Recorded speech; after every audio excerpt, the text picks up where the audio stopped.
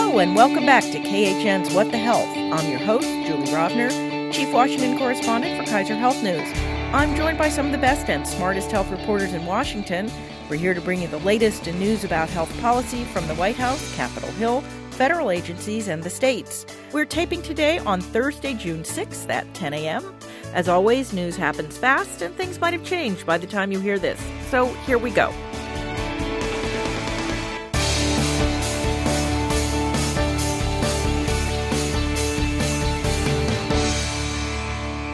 Today, we are joined by Joanne Kennan of Politico. Hello, everybody. Margot Sanger-Katz, The New York Times. Good morning. And Paige Winfield-Cunningham of The Washington Post. Hi, Julie. Later in the episode, we'll have an interview with Dan Weissman, host of the podcast An Arm and a Leg, which is about why healthcare costs so much and what patients can do about it. The second season drops this week, and we at KHN are co-producing. And our weekly reminder, if you want to see us as well as hear us, an edited version of the podcast is now on the cable channel Newsy at 11 a.m. Eastern every Sunday. So we're going to start this week with some follow-up to last week's deep dive into the abortion debate. This week we have reproductive health news from the administration, the campaign trail, and the states. First, the Trump administration on Wednesday announced it is ending federally funded fetal tissue research done by government scientists using tissue from elective abortions. This was a gigantic issue in the early 1990s when I was 12. I did cover it. I was not 12. And eventually dozens of Republicans, including many who opposed abortion, voted to allow the research with safeguards to ensure that it wouldn't encourage women to have abortions in order to provide fetal tissue. The administration signaled last year that it was looking at this issue, so the news isn't entirely unexpected. But what does it tell us about where we are in the abortion debate when things that were supposedly settled more than 25 years ago are all back in play? Joanne? It's some kind of biblical cycle that we're going through. No, it's a big deal, but it was not. It was interesting because there was clearly some push and pull here. They did not ban all fetal tissue research. They banned it completely within the NIH itself, the National Institute of Health. There are research projects there which will not go on. Government scientists may not do it. We call intramural research. Right, which does not have anything to do with sports. And then they also cut off a program that they were doing with funding at the University of California in San Francisco, which involved HIV treatment research, and that's over. Other projects, and it's about $100 million worth, there are contracts with various universities and other established research institutes. They will be reviewed on a case-by-case basis.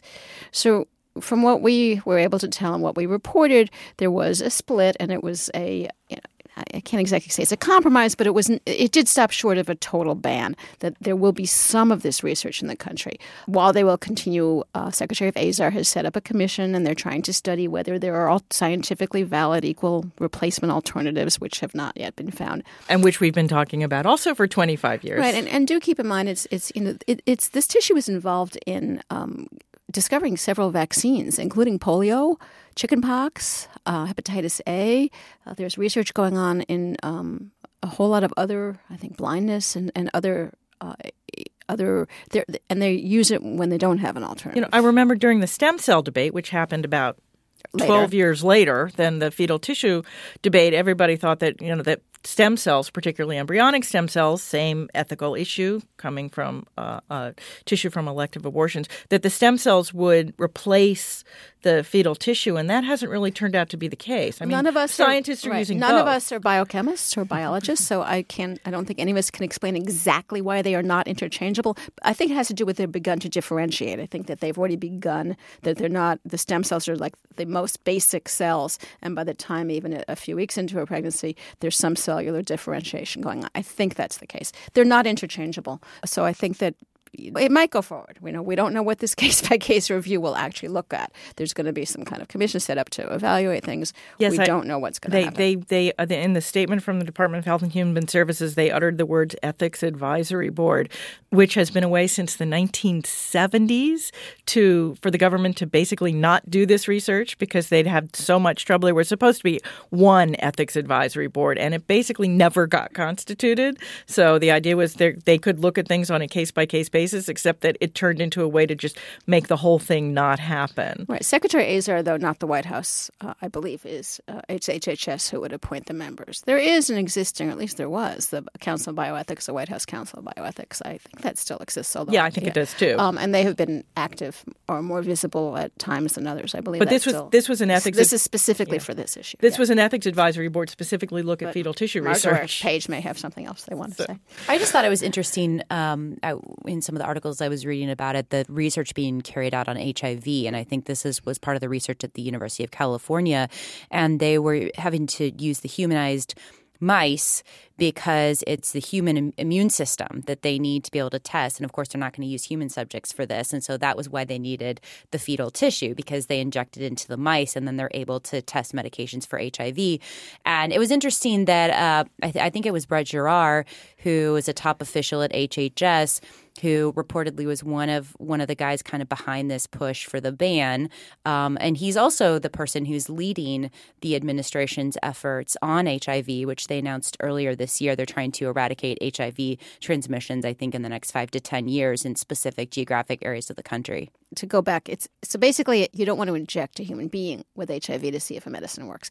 So what they've done is the mouse is still a mouse, but they've used this fetal tissue in a way that none of the four of us here could actually do, to inject using this human fetal tissue. It's a mouse with a human immune system. That's what they've done. And people... That's a good clarification, right. Joanne. Well, I just think, I don't know how many of our listeners have, know more, hopefully some of them know more science than we do. Having covered the politics of this for, 20-some years, I still don't understand all the science. No, I mean, that's basically what it is. It's a mouse with a human immune system. So you can do things with, we have listeners who probably don't like animal testing, but that's a whole other ethical issue that is not on the table right now. But the mouse ends up with an immune system like ours. You can expose it to AIDS. You can use a treatment. You can see what happens. And that's the gist of it. I think it's also just important to see this particular action in a larger context of administration actions around abortion and reproductive rights and reproductive health care. I think there is a real concern about abortion, a desire to discourage it, also some squeamishness around contraception in certain cases. There is a part of HHS and of the White House that seems very concerned about this issue, that seems to be very influenced by a lot of the anti-abortion groups. And, this is one policy that may affect certain lines of medical research. But I think to get to Julie's question about, didn't we settle this 20 years ago? Why is this back again? I think it's back again because there are a number of influential officials who were uncomfortable with the compromise that was made a long time ago, and now they have the ability to try to undo it. What was the summer of the Planned Parenthood videos? 2015. David Daleiden. Right. Yeah. It sort of bubbled up then because that was... whether Planned Parenthood was actually selling this fetal tissue. Right, which they talked about as, quote, baby parts, body parts. It's not, it's tissue. And it's not fully formed, I heard some statements even yesterday describing this as body parts. As baby parts. Right. Yeah.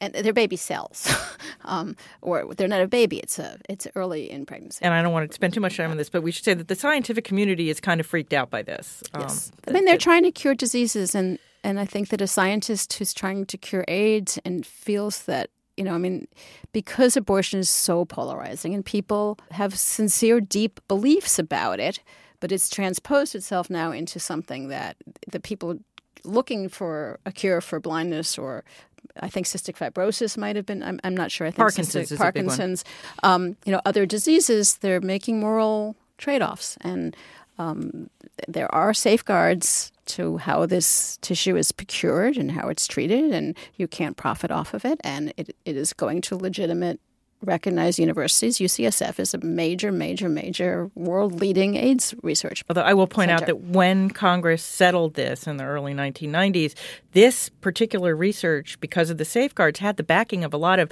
really major anti-abortion members of Congress. It was the effort was led by Strom Thurmond, who had a daughter with diabetes, and was saying that, this is as long as it's not encouraging abortion, there's no reason we shouldn't use this tissue. Obviously, Margot said people are revisiting it. And speaking of things that are being revisited, on the campaign trail, former Vice President Joe Biden is getting a lot of pushback from women's rights groups.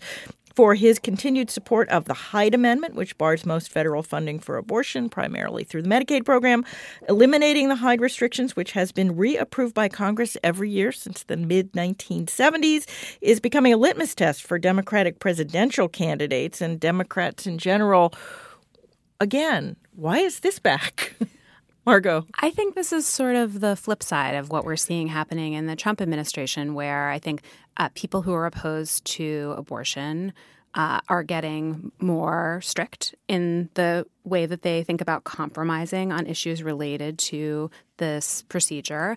And I think on the left, in the Democratic Party, I think there's a little bit more polarization too. We see fewer elected Democrats in Congress who do not support abortion rights. And I think that there is a push by the groups and advocates to say, you need to be all the way on board for our agenda if you want to run in this party. And I think both the fetal tissue research and the Hyde Amendment are good examples of the way that there used to be a middle on this issue that will compromise a little bit. Okay, we recognize abortion is legal, but you could still be a Democrat and say, I don't think the federal government should be directly funding those abortions. Women can still access them, but the taxpayers who oppose abortion shouldn't have to pay for it. I think fetal tissue research, on the other hand, is saying abortion is legal. These tissues are being produced anyway. Why not use them for scientific research? It sort of feels like we're in a moment now where neither of those kinds of compromises feels very satisfying to the most loud voices on either side. So a lot of Democratic candidates have really taken Biden to task for his continued support for what used to be, I think, a sort of moderate compromise. But I also think that this may not be as problematic a position for Biden as it seems. I think the public really is divided on abortion. I think that even the Democrats and some polling that I've seen are divided on the Hyde Amendment. And I think it's important to remember, my colleague Nate Cohn did a really wonderful story a few weeks ago, that the voices of the Democratic Party who we hear on social media, who are activists, who speak the most loudly, they are an important constituency within the party, but they do not represent the majority of the party. And I think that there are a lot of Democrats who are more moderate on some of these abortion rights issues who may feel that Roe versus Wade should continue to be the law of the land and that legal abortion should be available. But they, like Biden, might feel some personal reservation about abortion and feel some squeamishness around the government paying for it. And so it will be interesting to see in the primary sort of whether the activist, pro-reproductive rights wing of the party kind of wins out on this, or whether there are enough moderate, less strident Democrats in the party that Biden can have this position and prevail. And Margot, I think we should also note that I think with the exception of Senator Sanders, all of the senators that are running for president have voted for appropriations and the House bills. members. And the House members voted for bills repeatedly that included the Hyde language. Including this year.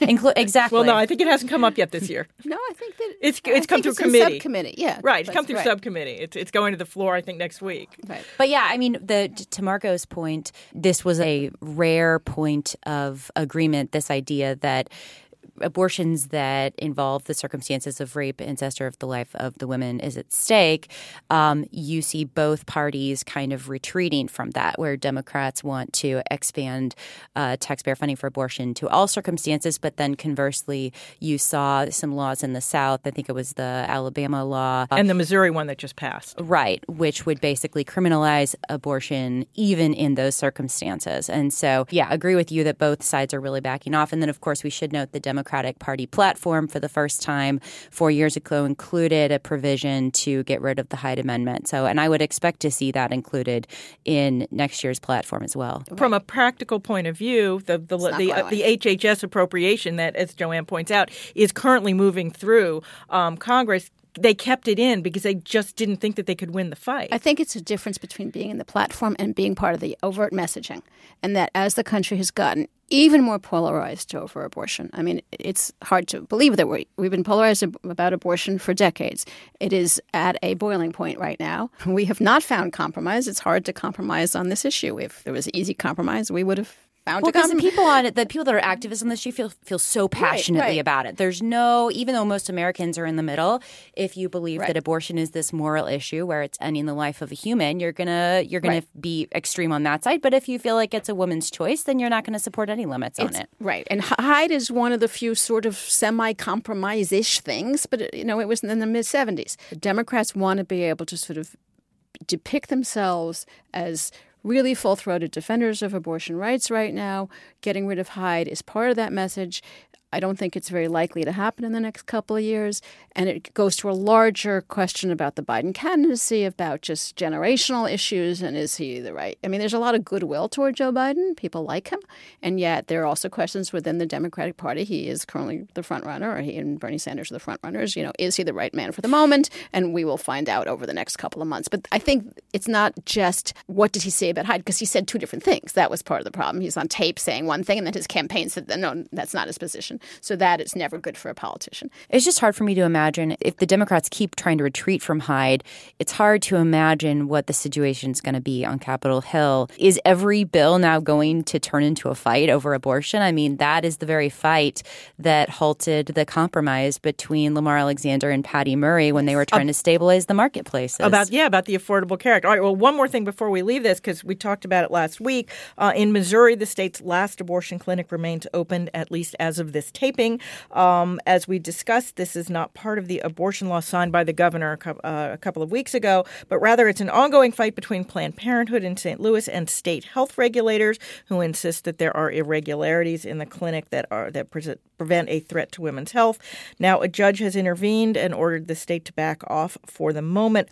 What would it mean if we actually, though, ended up with a whole state that doesn't have an abortion provider? Would that change the debate at all, or are we just the pot's already boiling, so what's adding some more going to do? I don't think it really. I think it just sort of strengthens the message of. I mean, the abortion law federally has not changed. Roe versus Wade stands for now.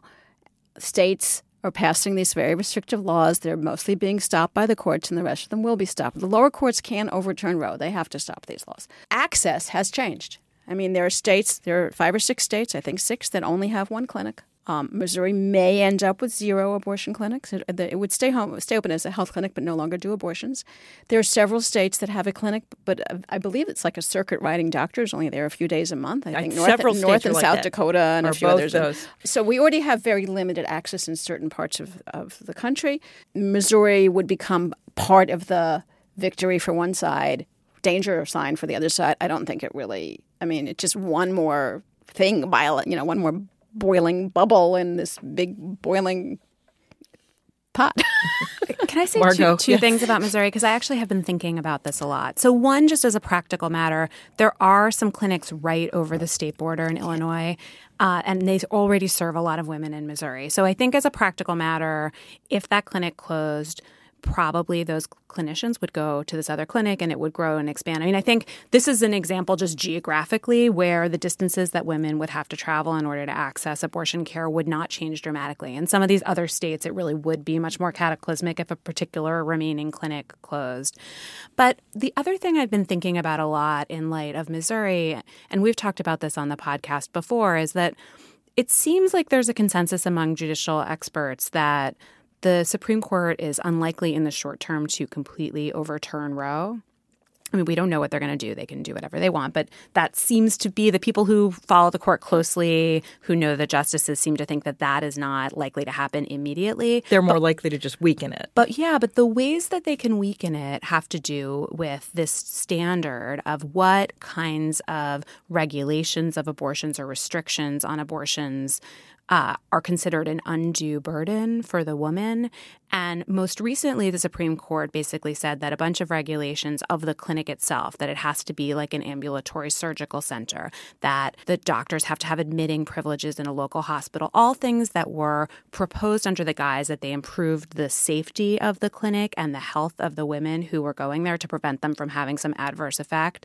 The court said, no, there's actually no evidence that this improves health for women. This is just a way of making it really expensive to run an abortion clinic. It's going to result in a lot of closures. We consider that an undue burden. That seems like the kind of precedent that legal experts think is likely to change quickly. There, in fact, are other states that are doing these kinds of things, not like banning all abortion, but kind of turning up the dial on the regulation of clinics.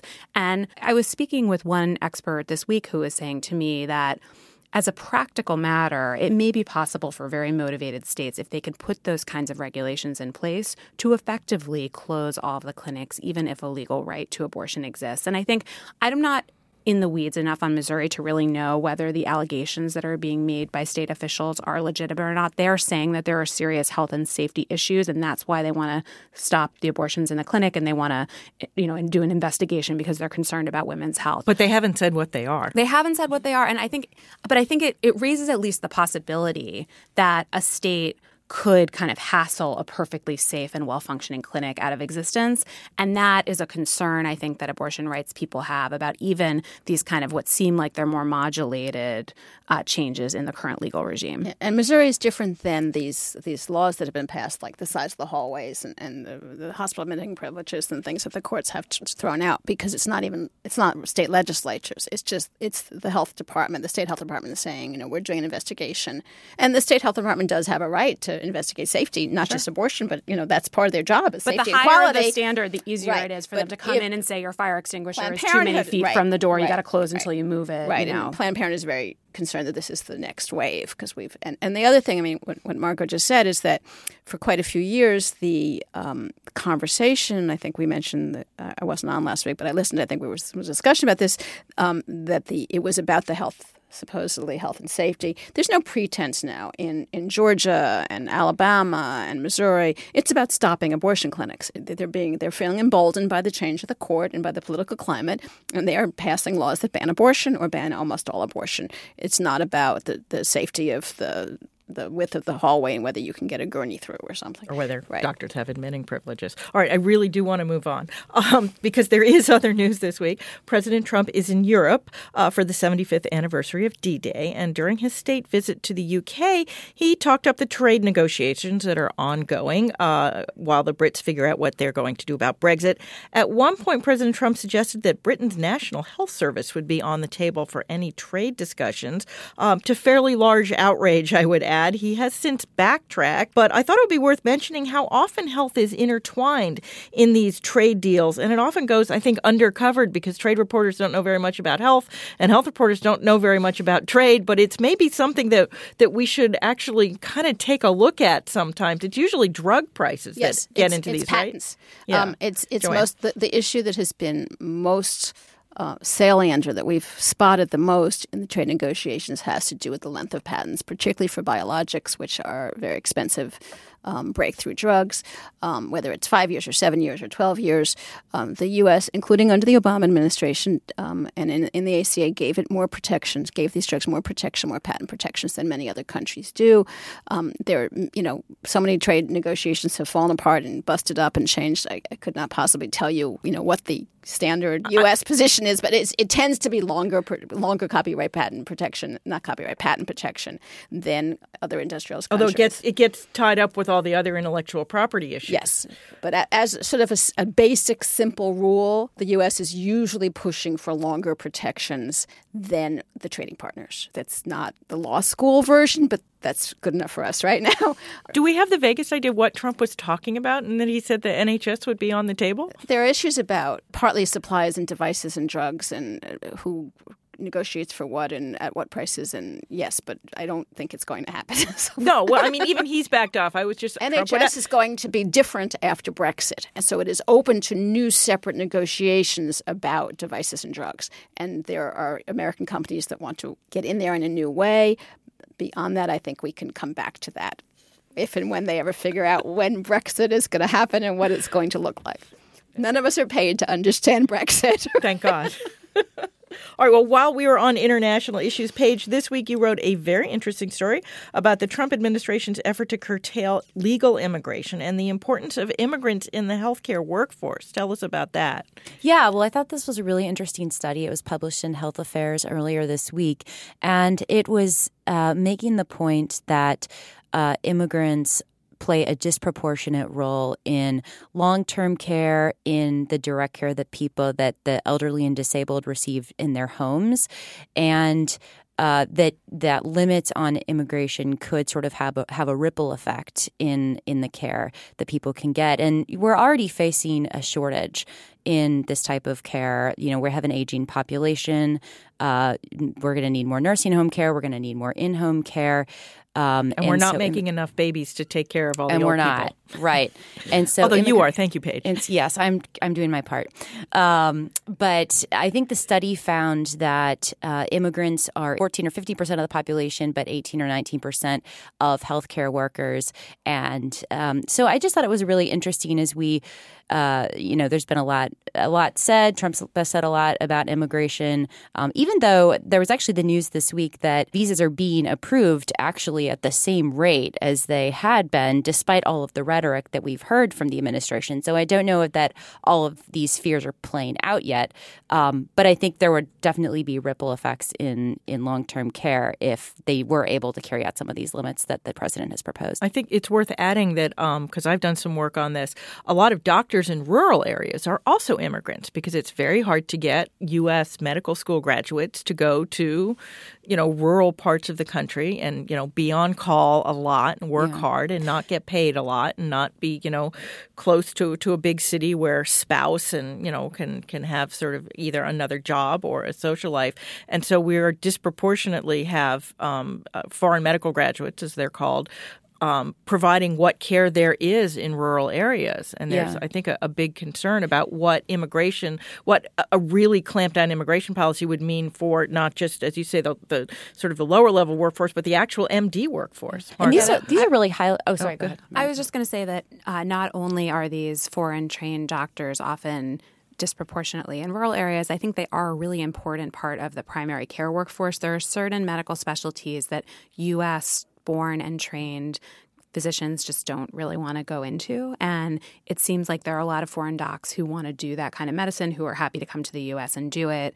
There's a lot of need for primary care, and I think a lot of healthcare proposals, both from Democrats and Republicans, recognize the need to potentially even expand the primary care workforce. So that is another place where challenges bringing in more legal immigrants could be a problem. Although I think that the particulars of the Trump proposal might reduce medical school graduate immigration less than the kind of lower education, right, because they're trying to move to more of a merit system, I think. I was also going to add that the immigrants that are healthcare workers do tend to be more qualified than their counterparts because a lot of times these folks will have medical degrees, come over here, but for different reasons, perhaps they weren't able to get certifications they need over here.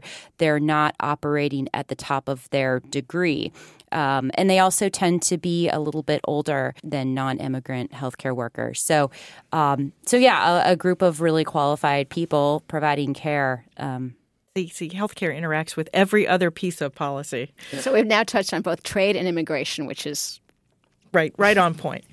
All right. Well, that is as much time as we have for the news this week. Now we're going to play my interview with Dan Weissman. Then we will come back and do our extra credits.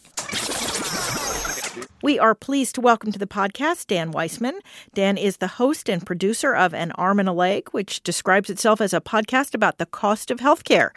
Its second season begins this week, and KHN is a co-producer. Dan, welcome to What the Health. Thank you so much for having me. So you're doing this basically as a labor of love. Your reporting career hasn't been all about health policy. What made you decide this was so very important? Well, gosh, I mean, it's kind of all around us, and it was certainly a big thing for me. I mean, I'm doing it as a job. When I left my last job, there wasn't an obvious next job to do. And one reason for that is, well, I have allegiance to living in a particular place, and as you know, like that's not an asset these days in a field like journalism. So I was like, oh man, I might need a new career because my wife has her own business, and somebody had to have regular health insurance. And we decided to take a bit of a gamble. We should say you were in Chicago. Right. I'm in Chicago. And, somebody had to bring in the health insurance, and that's been my job. So I pitched her on this, and she went with it, and we decided to figure it out. But because doing the show like this just seems like there's an opening, like we are not the only people with this issue for whom the cost of healthcare is front and center. It's foreground. And, we're lucky in that doesn't mean for us it's a kind of huge financial emergency or catastrophe. It just means that, well, gosh, we're kind of planning our whole careers around the idea of working someplace that will provide insurance that means that no healthcare thing will necessarily be a catastrophe for us. And that seems like that covers a lot of people. And I started talking to people just saying, do you think there's a market for this show? And, every single person, no matter what kind of job they had, no matter what kind of health insurance they had, was like, oh, well, let me tell you about my story. And I thought, I think there might be a public for this. So what have you learned about healthcare and health spending that has surprised you most since you've been doing this? Obviously, you already knew it was a big burden for a lot of people. So many things have blown my mind so much that it's hard to pick one thing. And it's hard to tell anymore how much I was kind of ambiently aware of before in a kind of vague way and how much I'm like, oh, wow. But I think I have gotten a lot clearer in some of the reporting, some of it really from stories from Kaiser Health News, about the way in which insurance companies, and for a story I'm doing now, pharmacy benefit managers, add to the price, not just by having an extra layer of people who have jobs and some of whom want to make a profit, but that the nature of the negotiations and of the structure that the roles that everybody plays in those negotiations really contributes to those sticker prices going up. And I may have been told that before, but getting immersed, I'm like, it works that way. It's really scary, isn't it? Yeah. I mean, it's fascinating to me. I mean, I worked for a marketplace and I've done other stories about business before. And so I've always been just like, how does it work? And the ways in which this works are so much weirder than anything else I've ever seen. So do you have a goal here other than to let people who are struggling to navigate the healthcare system know that they're not alone? Are you hoping to effect actual change? Well, yeah, absolutely. I mean, I think knowing we're not alone is already a big thing because it's terrifying for a lot of us. But I also think the more informed we are, the more we'll be able to advocate for ourselves on a micro level. Like, now that I understand how this works, I might learn some magic words to help me in a negotiation with my employer or with my insurer or with my healthcare provider, or in making a decision if I'm lucky enough to have choices of where to go, like how to try to look out for myself. And also, as there's a great big political debate in this country about healthcare. And the last time there was big legislation about healthcare, I was told it was more than 1,000 pages long. There's a million details. And obviously, I don't think any of us, through listening to a podcast, are going to get mastery of all those details. But I think it's true for a lot of us that hearing about all the terms of art, all of the proposals gets very dizzying. And to feel a little less dizzy by all of it, to have a few hooks in, I mean, I hope that's useful for people. So for those listeners like me who heard season 1, what can we expect in season 2? Two things, I think, primarily. One is we put out a call in season 1 asking for people to send in stories, and people delivered. There's just an overwhelming response, and it's really, really great. And the first few episodes especially are built straight out of the inbox. The stories that you'll be hearing this season are stories that people sent us, and every single one of them opens up great big questions. We're not just focusing at a micro level on this person happened and this happened to this person, and then this happened to them, and then this happened. These are all stories that bring up the question well, how the hell did that happen? And we pursue it from there. So that's one. The other is we spend about half the season, the middle half of the season, starting to open the lid on this question of how did things get so expensive? What are the mechanisms? What happened here? And so we look at the prices of things like MRIs. We got some interesting examples about that with price tags from 2 listeners that range from $1,000 to $26,000, with help from Elizabeth Rosenthal, Kaiser Health News editor-in-chief. And we look at prescription drugs, just asking how does this pricing work? And I learned some things that blew my mind about that. And then in another episode, we look at the price of insulin, which obviously is a story lots and lots of people are aware of, how expensive it is. And it gets cited a lot that the people who discovered insulin didn't want it to be a commercial thing and reluctantly patented it and sold their patent interest for $1. But until I went back and did some reading, I didn't know their story very well. And it's an amazing story. And it has a lot to teach us about the world that we're living in now. So those are 2 big things, stories from listeners and these explorations of price tags. So we have a couple of clips from the first episode of the new season. It's about a young couple from Minnesota named Corey and Caitlin and their excellent adventures with health insurance. Set this up. What happened with these guys? Oh, sure. They got a letter from their insurance company basically saying, we're dropping you retroactively for non-payment. Bye-bye. And this was a big surprise because they thought they were paid up. And it turned out they'd made a couple of small mistakes, essentially bureaucratic mistakes. The insurance company was in no way interested in hearing from them. So they were effectively uninsured, and they were pregnant. Then the pregnancy ran into complications.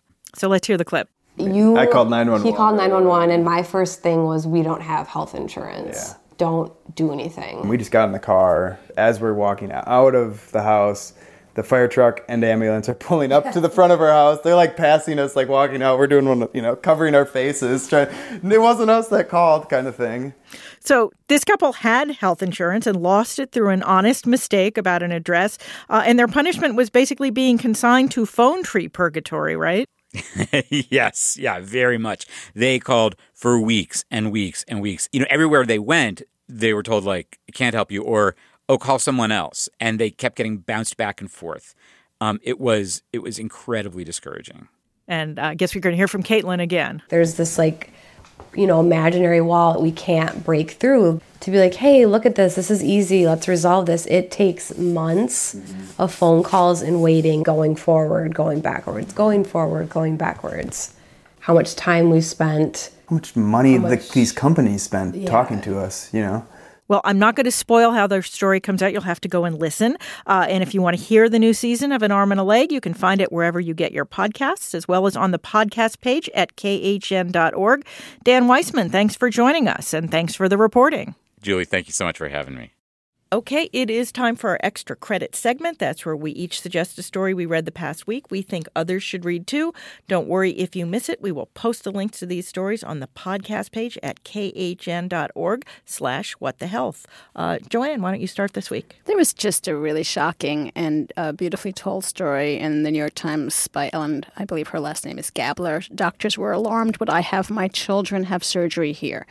And it's about the cardiac heart surgery program at the University of North Carolina, Chapel Hill affiliated North Carolina Children's Hospital, where it was so many things were going wrong that the cardiologists for a few years were just saying, why are my patients dying? And a hugely respected program. Yeah, UNC Chapel Hill is, my nephew's alma mater.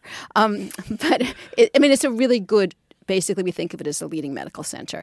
One of the things that's happened briefly is as some of these sort of both high status and high income centers proliferate to do things like open heart surgery and, amazing things we now can do of saving the lives of children that, 10, 20, 30, 40 years ago would not have made it to their first birthday. But as there are more and more of them, as more and more hospitals want to do them, each hospital is doing less. And with this very specialized surgery, doing a lot of them, the volume keeps you good. And UNC was not doing a lot. They were doing smaller than you might expect for a hospital of its stature. And the cardiologists were raising alarms really vocally. And it took, and they were not getting, they were very concerned about the pediatric cardiac surgery. These were the heart doctors, not the heart surgeons. And they raised the alarm, and it took quite a while for anything to happen, including now they've opened an investigation after the New York Times reported the mortality rate was too high. Children just more kids were dying than you would expect in a high-quality hospital. Margot. I wanted to recommend an article from Christopher Rowland at the Washington Post. Also, it's his birthday this week, so happy birthday. Pfizer had clues its blockbuster drug could prevent Alzheimer's. Why didn't it tell the world? And I thought this was just a super fascinating story about Pfizer has this drug, Enbrel, that's used for rheumatoid arthritis and certain other autoimmune disorders. And it appeared there was some preliminary evidence using insurance claims that it seemed to prevent Alzheimer's, early onset of Alzheimer's. And this is a drug that's sort of nearing the end of its patent life, and generics are about to come onto the market. Pfizer has already mobilized to start marketing a new drug in this rheumatoid arthritis, autoimmune space, and they just sort of put this research on the shelf. They haven't pursued it. And the argument that they make about this is that they didn't think that the evidence was strong enough and they didn't want to publish research that was misleading. But I think what the article also argues is that there isn't a good business case for them to try to invest in finding out whether this hypothesis is true, whether this drug could prevent this disease that's a huge public health problem. It's a huge potential new market, but because of the way, we reward drug companies, we give them a set patent life. They can sell drugs at a very high cost during a patent life, and then once the patent is gone, it is gone. They just, what would happen is that this company, if they really thought that this was a valid theory, that they would have to spend quite a lot of money to do Alzheimer's trials to be able to demonstrate to the FDA that the drug could be used for this purpose. And then, effectively, there would be generic drugs that all of the people could take that were cheaper than their drug. And so I just think it raises really interesting questions. We talk a lot about the desire to lower drug prices and the way that our set of particular incentives causes drug prices in the United States to be really high. But I also think this shows the flip side of that, which is that the very high price of drugs in the U.S., the very high returns that come to these companies do incentivize them to study and develop and innovate in new ways. And when you take away that incentive, you can see that there are some things that are not so salutary for public health that might happen. Again, my sense of the research is that it was so preliminary that we can't draw any strong conclusions about whether or not this could be an effective drug for Alzheimer's. But you imagine that if they were at the beginning of their investigation of this drug and they had this information and they had, 10 years of patent ahead of them, that they might have gone further down that path. It was interesting because the conventional wisdom has been that the drug company that actually finds a drug that works for Alzheimer's is going to get very, very, very rich. And yet here's a large and rich drug company saying, yeah, too expensive. Well, because the drug has already used some of its patent clock up, although the drug companies are really good at finding new ways of patenting drugs. I mean, Truvada is a perfect example, the AIDS drug. Paige. Yeah, mine is Fighting the Gender Stereotypes That Warp Biomedical Research in the New York Times, and it's by Joanna Klein. And it caught my eye because it goes to an issue I think that has gotten increasing attention over the last few years, that women are not studied as much as men in basic medical research. And so this article also points out that's true for animals, which I hadn't actually realized. It's like by a 1-to-7 ratio, I think, it's male animals are in basic medical research. And those confounding variables of the ability to reproduce. Right. Literally, that's what it is. Yeah, and that's Joanna interviewed a few scientists who noted that in 2016, NIH and its Canadian counterpart mandated that all clinical research they fund have to include female subjects, but that doesn't necessarily solve the problem because a lot of the studies are still sort of male-centric, and scientists need to be asking a range of questions. And the reason that female animals and humans haven't been included in basic research is because scientists have perceived them as more hormonal, which can make research messier.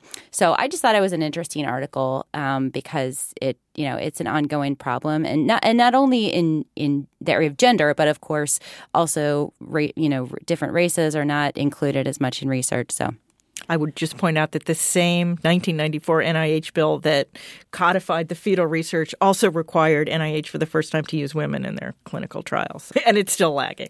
All right. Mine is from my KHN colleague, Julie Appleby. It's called Your Wake-Up Call on Data Collecting Smart Beds and Sleep Apps. And it's yet another way big tech is trying to help you by violating some of your most intimate data. In this case, it is internet-connected sleep number beds that give a new meaning to the Santa song that he sees you when you're sleeping, and he sees you or at least senses you when you're doing any of the other things that you do in bed, and reports those things in the name of making adjustments, actually having the bed make adjustments that will help you sleep better. If you're good with that, then great. I just think we all need to be aware of the privacy that we're giving up with the whole Internet of Things.